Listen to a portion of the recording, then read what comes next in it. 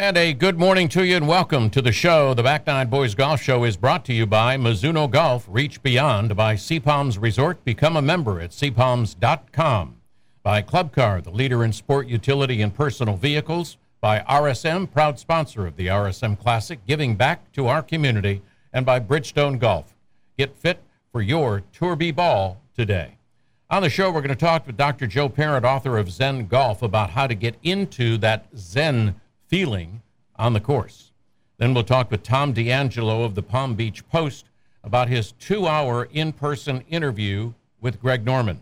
And then we'll have the impressions from Dave Schultz. He went to the first LIV US event in Portland, and he was there, and we're going to talk to him about what he felt about it, how he feels about the LIV tournament, and the format. But first up is our interview with the author of Zen Golf, Dr. Joe Parent. Game. It's about getting out of your own way and getting the most out of your abilities. And too often our minds are our enemies rather than our allies. So I want to help you make your mind an ally instead of an enemy. Zen Golf was written to help people understand what gets in the way, how to clear the interference, and let their talent shine through. Okay, so Dr. Joe, what gets in the way? What gets in the way almost entirely has to do with outcomes. Now, sometimes what gets in the way has to do with the outcome of how other people see you and think of you. Sometimes it has to do with how you think of and the expectations you have for yourself. And all those are tied to the outcome of how your swing looks, how your swing, what the shots your swing produces, the scores you make on each hole, and eventually the scores on the rounds. So I worked with Christy Kerr and helped her get to number one in the world, and we came up with a great acronym that the letters WAR, which spell war. Okay. You worry about results. You're at war with yourself. Well, you know, I've had a conversation with some golf instructors about expectations on the golf course. And she said to me, if you go out and expect to shoot between this score, and you double bogey the first 3 holes, where are your expectations? I said, they're out the window. And she goes, exactly. The interesting thing is it depends on your level, because you could do that on the first 3 holes and then play, and then having given up your expectations, play the best golf of your life on the rest of the 15 holes. You're right. You could have gotten rid of I all actually encourage people to lower their standards as far as their expectations of themselves, because you know everybody thinks that they're supposed to shoot their best round ever every time they go out and play. But you know the handicap system, it's actually set up that you're only going to shoot your handicap or better 1 out of 4 times. So you're going to, if that's your expectation, you're going to be disappointed 3 out of every 4 times. Yeah, 75% of the time. So if you're working with an amateur and if you do shoot it more often, they're going to lower it on you so that it happens the same way next time. Right. So instead, go in with a what we call in the Zen tradition, don't know mind. I don't know what today has in store for me, but if I take care of my process and do my best to produce the best quality shots I can each time and stay out of my own way the best I can, the results will take care of themselves. Okay, do you think that most amateur golfers, and I'm sure pro golfers go through the same thing, do you think we beat ourselves up a lot about our golf game? Oh, yeah. So much so that I ran into someone who saw my Zen Golf logo, and they said, Zen and golf? Those two do not go together. They battle each other. Really, they experienced anger and frustration and a lot of that on the golf course. And yeah, we do. In fact, I have a chapter in Zen Golf called "Fire Your Evil Caddy." And I, in one of my corporate outings, I have people. I say, "I'm going to pretend to be your caddy," and I say, "Now get up there and, whatever you do, don't screw this up like you usually do." Then I say, "Pretend to swing," and then I say, "Oh gosh, you stink! You're the worst ever." And so I ask people, "How long would you want me as your caddy?" Saying stuff like that. They said, "Oh, you were fired already." Right.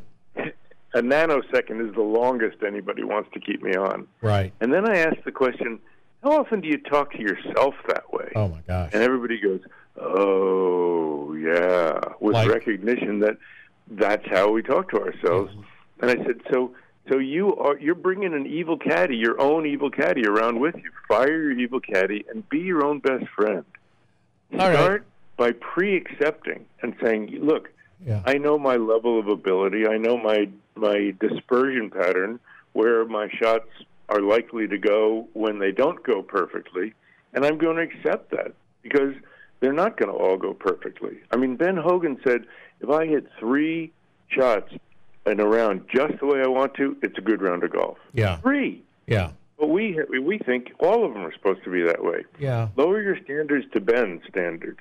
Yeah, I mean, he was pretty good. Yeah, I like that. I mean, it's a point. We beat ourselves up a lot. We miss a putt, we hit it in the sand, we hit it in the water. We do beat ourselves up a lot because we do, even though golf is not a game of perfect, we would like to be a little bit more perfect than we are. So how do we get, when we're beating ourselves up, how do we get out of beating ourselves up? Okay, so the first part is recognition. I'm saying, what am I doing, and how am I talking to myself? And there's a line from a movie where called Bridge of Spies, where one person, the lead asks the other one, you're going to be in a lot of trouble if this happens. Are you worried? And the guy answers, would it help? Would it help to work? Is talking to yourself that way, is that helping you? Yeah. And if not, then change the habit. And in Zen Golf, I have a habit-changing system I call Ninja, which is necessary intention and non-judgmental awareness. Just set the intention. I want to talk to myself that way less. Not perfect, but less. Right. And then just each time you realize you've done it, just put a mark down or count in your mind. Oh, that was 1. Oh, that was 2. And knowing that you're accountable for your own self-talk, you're going to start to, without trying, you're going to start to lessen and lessen and lessen and lessen those. So the real, way to play Zen Golf, start with your preparation, and that is the most important thing. And I was asked to do at a corporate outing where it was a shotgun start to give a 30-second lesson before everybody teed off. Oh, wow. I said, okay, here's what I got for you. Before you walk into each shot, take a full breath, let it slowly go all the way out, and let yourself feel really settled and grounded, and then proceed with your shot. And I can't tell you how many people came up and said, geez, that one thing just transformed my round. Wow. So that's what I have to offer for your listeners. Just start with that and have a clear picture where you do want the ball to go, and pick a club and make a plan that you can handle whatever the results are. Because, as they say, if you can't handle the truth, if you can't handle the results, you're going to get in your own way, and you're going to either try to help it do something or try to avoid something bad, and you're not going to make a free swing. And so get out of your own way, free it up, and it's going to come down somewhere. Right. And after the shot, don't beat yourself up if you hit a bad shot. Just try to figure out what got in the way, make a replacement swing, and say, yeah, I didn't forget how to swing. I got it my own way. I'm going to do better next time. Well, that keeps you from beating yourself up. Yeah, and you always know what happens when you hit a bad shot or you miss a putt or you put it in the water, whatever, and then you say, well, let me just hit another one for the heck of it, and that other one goes perfectly exactly where you wanted it to go. It goes in the cup. It doesn't go in the water. And you say, boy, Bubba plays really good. Why couldn't I do that the first time? Well, that's why we have the phrase in golf, second team All-American, and Yeah. let the second guy hit first. Yes. And it's so common. In fact, I had a student who would go up and pretend to hit a bad shot. He'd swing the club near the ball and go, oh crap, and then say, oh, I'll just hit another one, and then actually play the shot and hit a good shot. Wow. Isn't that funny? Interesting concept. So that's how we are. Yeah. So the whole point is that when we get out of our own way, we know how to play. And sometimes we don't know exactly what happened. Don't overanalyze it. Just make the swing you wish you'd made. You know what that feels like. Yeah. Then go on. Yeah. Yeah. If you got to get your hips through it or swing the right way, just go ahead and do it and quit beating yourself up. Give us how to get the books, Dr. Joe. I'd rather you didn't think so much about your technique as your rhythm, freedom. Yeah. Just make the swing that feels rhythmic and free, and then say, that's what I want to do next time. Well, Dr. Joe, give us how to get some of your books, especially Zen Golf. Wherever fine books are sold, Amazon and all the other booksellers, and you can see all of my books on my website, drjoeparent.com. Golf, I'm definitely going to try and think a little bit differently on the golf course. Thank you for your time. Bye-bye. That is Dr. Joe Parent, author of Zen Golf and other Zen books, trying to help us think a little bit differently and not be so hard on ourselves. Up next is reporter Tom D'Angelo, who sat down with LIV Commissioner Greg Norman. We'll be back with him right after this on the Back Nine Boys Golf Show. Hi, I'm Dottie Pepper with CBS Sports, and you are listening to the Back Nine Boys Golf Show. And welcome back. I'm Rich Stiles. Our next guest sat down with LIV Commissioner Greg Norman in his office in Palm Beach. It's Tom D'Angelo, who writes for the Palm Beach Post. And Tom and I talked the other day about his time with Greg Norman. It was interesting, to say the least, which is anybody would say about talking to Greg at this time in his life. Right. Greg has been on this mission since 1994, and he's always had an issue with the PGA for all the reasons he has stated, and the word he uses more than any other is monopoly. They have monopoly on their players, on golf. Right. So he went through everything he has been through the years. The vision for LIV, which is really interesting. A lot of things I haven't been out there in Portland that I didn't know, and he's pretty determined to make this work. He believes it's going to make this work. There's a lot of things that have to happen. I still believe. Look, Saudi Arabia is not going to run out of money, so Right. There's always going to be money. Right. The question is whether they continue to how patient they are in backing and putting out the money, we're talking billions Right. of dollars that are going to be put out for this if they don't have a television contract, if they don't have sponsors, if they can't, their vision is to sell these teams, these 12 four-man teams. The vision is to sell them for millions and millions of dollars, Right. and most of that money going back to LIV, part of that money going to the captain of the team. The captains are the bigger names, the DeChambos and Koepkas and Mickelsons and Garcia and all the Dustin Johnson. Right. They will be the principal players.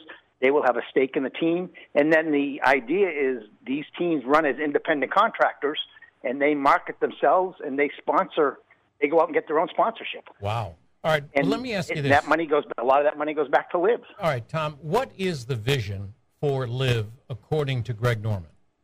What is the vision? Yes. His vision. If you said, well, what would you want this to end up? He would want to end up in a partnership with the PGA Tour, where I shouldn't say not a partnership, but he wants his players to be independent contractors, to be able to control their own. The term now, name, image, and likeness, make money off themselves while working with the PGA Tour. From the start, he wanted to work with the PGA Tour and allow players to play both tours. I think that's kind of ambitious. I don't know how they can do that with 14 LIV tours. I agree. events every year starting next year. Right. And then you have the majors. So he just wants it to be, I guess, similar to the DP Tour is right now with the PGA Tour, kind of the LIV Tour along with it, and be able to have their players play in both leagues and both tours and everything, and everybody come together. I don't think that's ever going to happen. Yeah, I mean, one of the things that I've heard him say in several interviews was he wants to coexist with the PGA Tour. Right. Now, that's fine for him to say. However, some of the language that he's used in some of the releases and press conferences shows me or tells me that it's not a coexist. He wants what he wants, and he wants the PGA Tour to kind of give in to what's happening with LIV Tour. Right, and I think at the start, if they were able to talk it out, there'd be a better chance of this. Right. But you're right. I don't see him ever being all chummy with the PGA Tour, considering the way he's felt about this for more than 30 years now. Right. And what he's done to that, and then now kind of is it beyond repair? I mean, the back and forth. It's got to the point of being petty, and I'm going to say both sides. I wrote a column about this. Both sides it got petty. Sure. It got ugly, and the things they've said about each other. And I blame both sides in this, but I don't think the tour will not forgive. Now, it doesn't mean these guys will never, ever again play on the PGA Tour if something happened with LIV, but they're not going to forget about this period, right, and what these players did turning their back on the tour and what LIV did trying to, poaching these players from the tour. Yeah, I mean, I totally agree with you that this probably could have been avoided to the stage of where it is now if they could have gotten together prior to, but everybody knows that Norman, as you said, since 94 has had an issue with the PGA Tour and how they've handled it, even though that's how he started out making all the money that he has. But it just seems that the rhetoric is not friendly, that the rhetoric is not to get together, that the rhetoric is we're going to be here, we've got the money behind us, and you guys are going to have to join us and let them play as individual contractors. Right, and I think there are not – a week or two ago, I would have said I thought these players were going to be allowed to play. Look, they have to play if they don't play the major, if they're not allowed to play in the majors and they're not getting world golf points, what are they? They're just a bunch of kind of traveling musician making a ton of money. But if that's what they want, fine. But that's what they are. Yeah, it's no an longer exhibition their golf match. Legacy. Their whole legacy in golf is gone. Yeah. And up to this point, from this point on, there's none. So what are they going to be? And I'll tell you, from what I'm hearing, from what they said yesterday at the British Open, from what the Seth Waugh, the PGA of America, said at the PGA Championship, that they're kind of in lockstep with the tour. Right. I'm not. Now I'm like, I don't even know if it's 50-50. I think that we are going to find out a whole lot, and probably the entire future of this tour could hinge on what the Masters does next April. Well, I think it also depends on this, Tom, as far as what ranking points they're going to get, because they're only playing 54 holes. We all know that to play in the majors, you've got to have enough points to get in based on that. And if they don't get enough ranking points for only 54 holes, it's going to be difficult for those guys who went to the LIV Tour to play in the majors. Right, and that's where the majors have we're going to go by our criteria, and our criteria is, and if they start losing their world golf ranking, their world golf ranking points, the majors can say, wash their hands of it and say, well, they don't meet our criteria. They're not in. Right. So they could go that way too. Right. So that's I say the majors, the world golf rankings, that will determine the future. Now, if they don't get it, if they're not in the majors and they don't, I just don't know. I'm just surprised that these guys committed and just walked away without knowing the future. And to me, those players who did that, it's one thing, and they showed their hand. They cared nothing about anything but the money, because if they're happy, and their lives, Brooks Koepka's happy at 30. Mickelson's all right. He's in his 40s. Okay, but if these young guys, the Paul Caseys, the Koepkas, the Johnsons, these if they're happy with not playing another major and they worked their whole life for this, okay, I mean that's their decision. But man, I got to question that, what they were really thinking, and if 5, 6, 10 years down the road, will they be happy they made that decision? Aside from sitting on a boatload of money, will they be happy they made that decision? Let's face it, they went for the money, and there is no doubt about it. I mean, I've talked to PGA guys, I've talked to PGA Tour caddies. They definitely went for the money, disregarding all the history. I had a very honest conversation with Charles Schwartzel when it's interesting too, covering an event is so much different. I was during his pro-am, I went up to him and asked him if we could talk to him when he was done. He had won the first live event, and he's from Palm Beach, and he's now living in Jupiter, as half the tour is. And he said, walk with me. So, something you would never do on a PGA Tour event. Walk down the middle of the fairway with one of the golfers as they're playing their pro-am, stop when he hits his ball, and continue talking to him, which is what we did for 2 holes. Yeah. And he was refreshing. He said, look, no matter what anybody says, we're all here for one reason, the money. And I give him credit. He admitted it. They were there for the money. Charles Schwartzel is ranked in the 120s, the 30s, and they're obviously a great golfer. But not the elite. He's made millions. But okay, he went.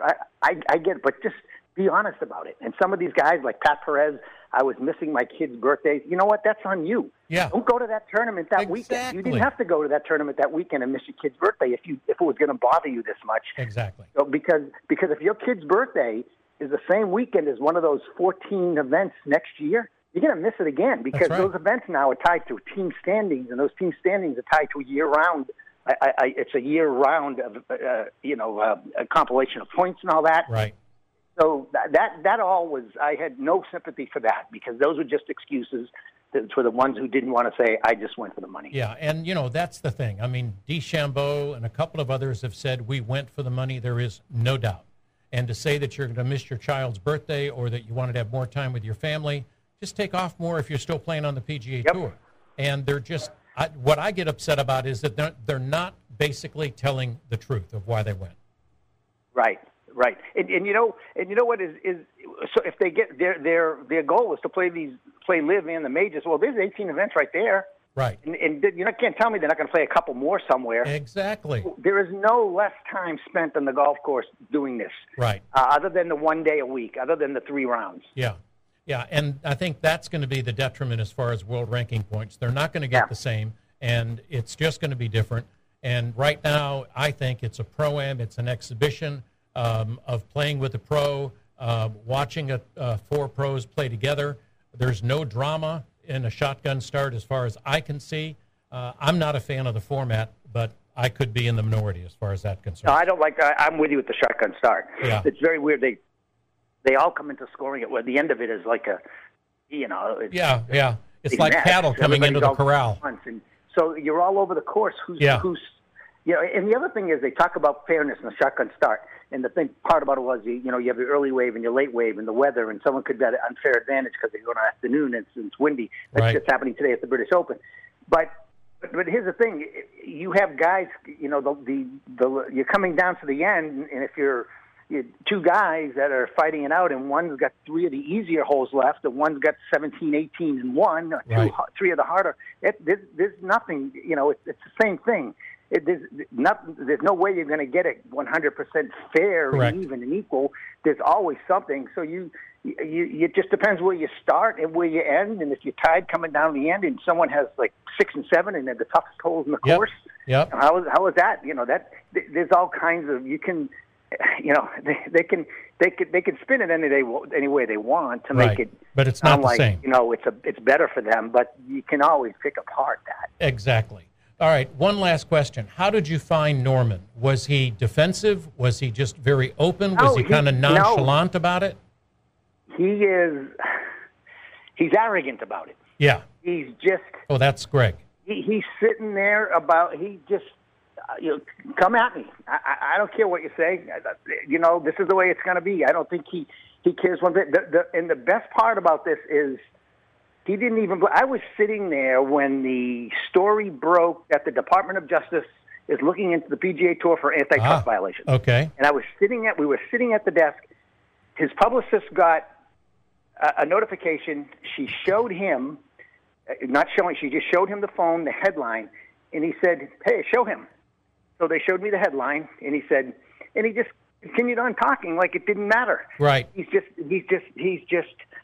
I guess the best way is arrogant, and that's good or bad? I don't know. I guess whether we agree or anyone else agrees with what he's doing, he's in it 100%. I give him that, and he thinks it's going to work, and he thinks because I'm Greg Norman, I'm going to make it work. That's great. If it works, that's probably the only way. The reason it will work because of his attitude toward it, and he's not backing down from anything. Well, and he's just not. Yeah, I'm just okay, fine. Department of Justice. I knew this was going to happen, and he went on and talked about it. And didn't blink. Not one bit of reaction when he saw that headline. Yeah, but it's his arrogance, his determination to hurt the PGA Tour, and the Saudi money doesn't hurt. That's a combination that is going to be hard to beat. Yep. And you know what? And he gives the same talking points. I knew I wasn't going to get anything different about him on the Saudi money, and and actually, from someone who's spoken a lot with both sides of this. I do get both sides. I understand it. Doesn't mean I agree with both sides. Right. I understand it, and I get the points where he has the talking points. Where do we get our gas? Why the NBA's in China? There are 23. There are however many. There are companies the PGA Tour is doing business with who have ties to Saudi Arabia. Right. Me, and this is just me, and this is my thinking.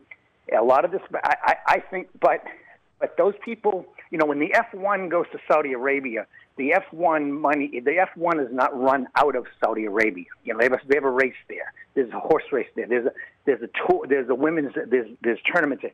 But this league is funded directly by the Saudi Arabian government. Right. The PGA Tour working with companies who have ties.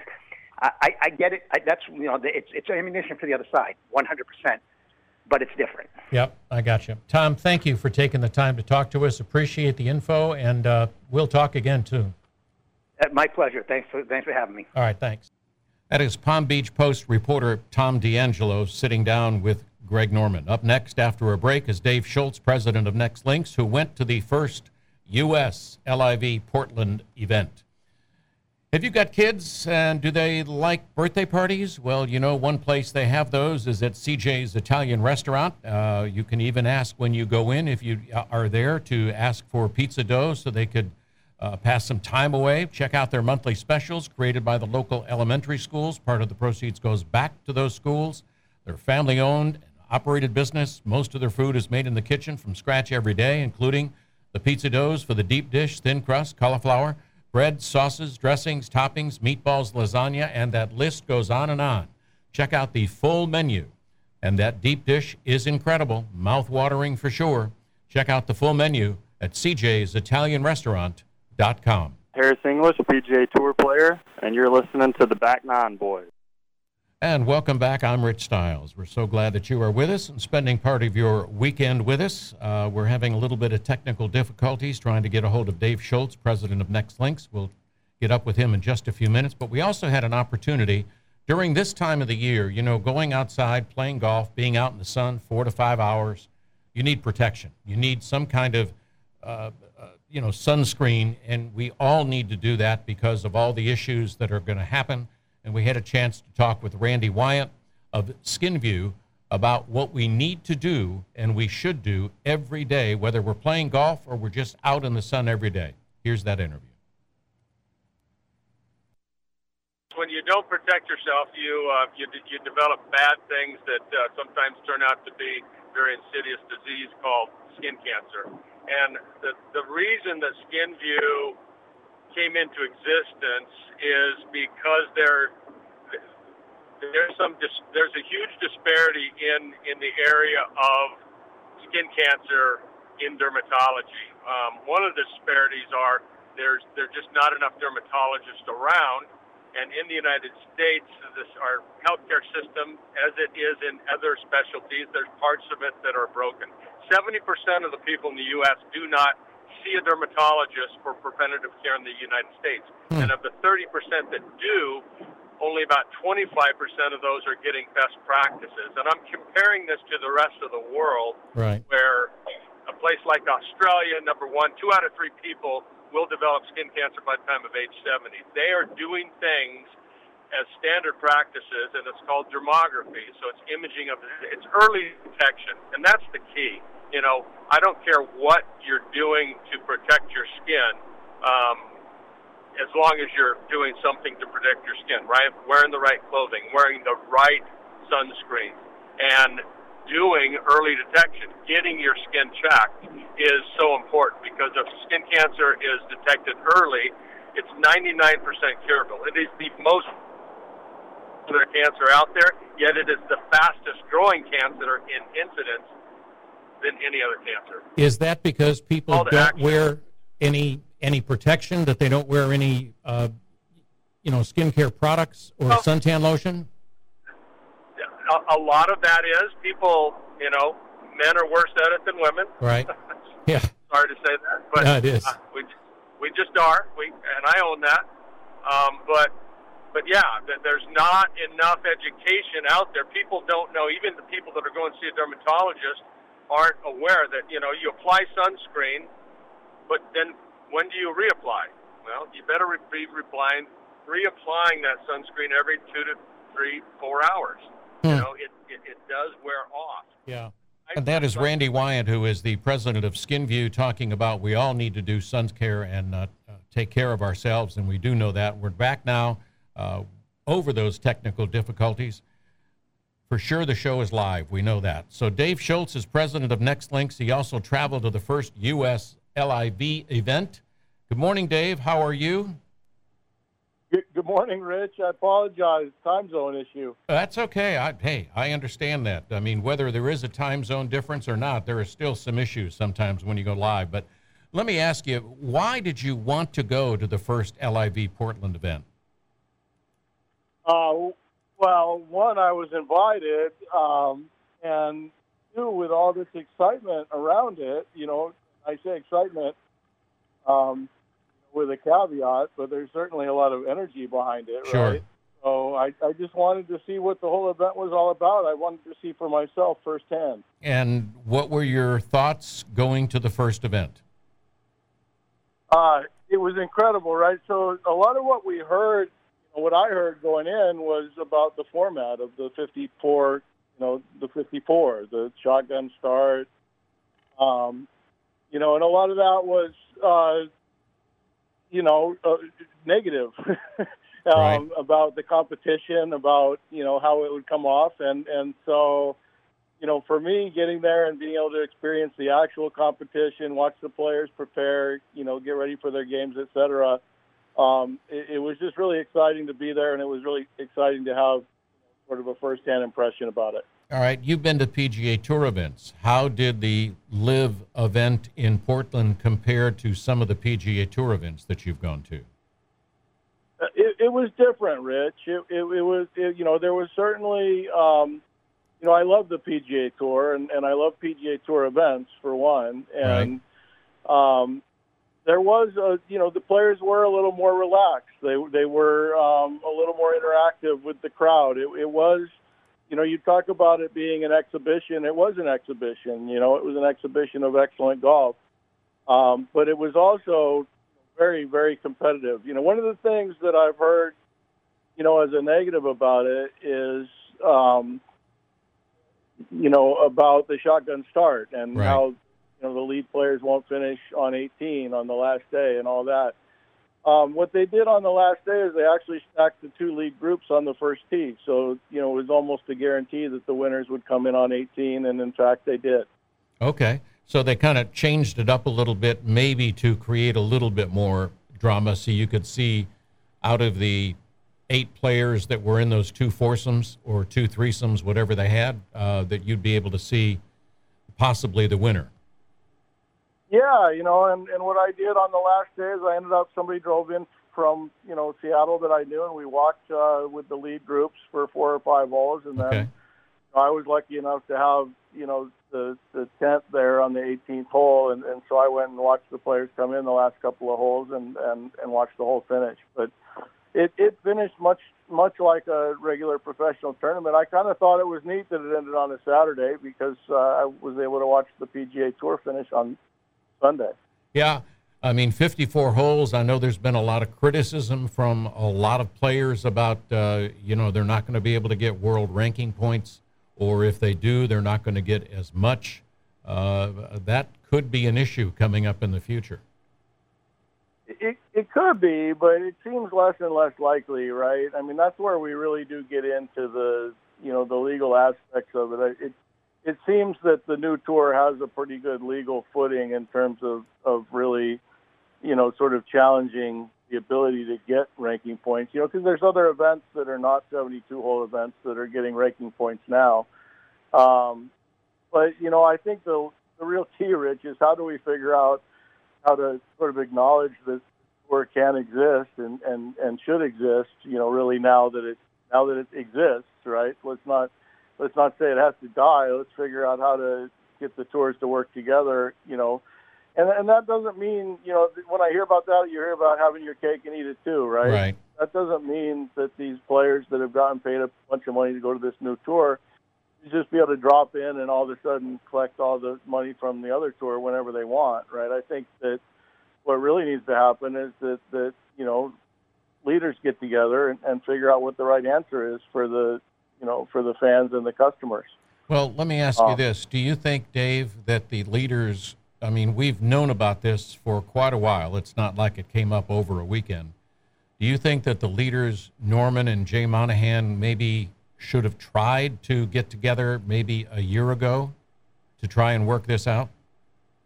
Well, I mean, that's the tough part about anything new, right, is when the people that already sort of are in charge, the PGA Tour, and the new people that want to do something different, can't see eye to eye, those doors don't open. So I would say that, if you really have studied and looked at the history of this, Gulf Saudi was formed in 2018, by Saudi Aramco.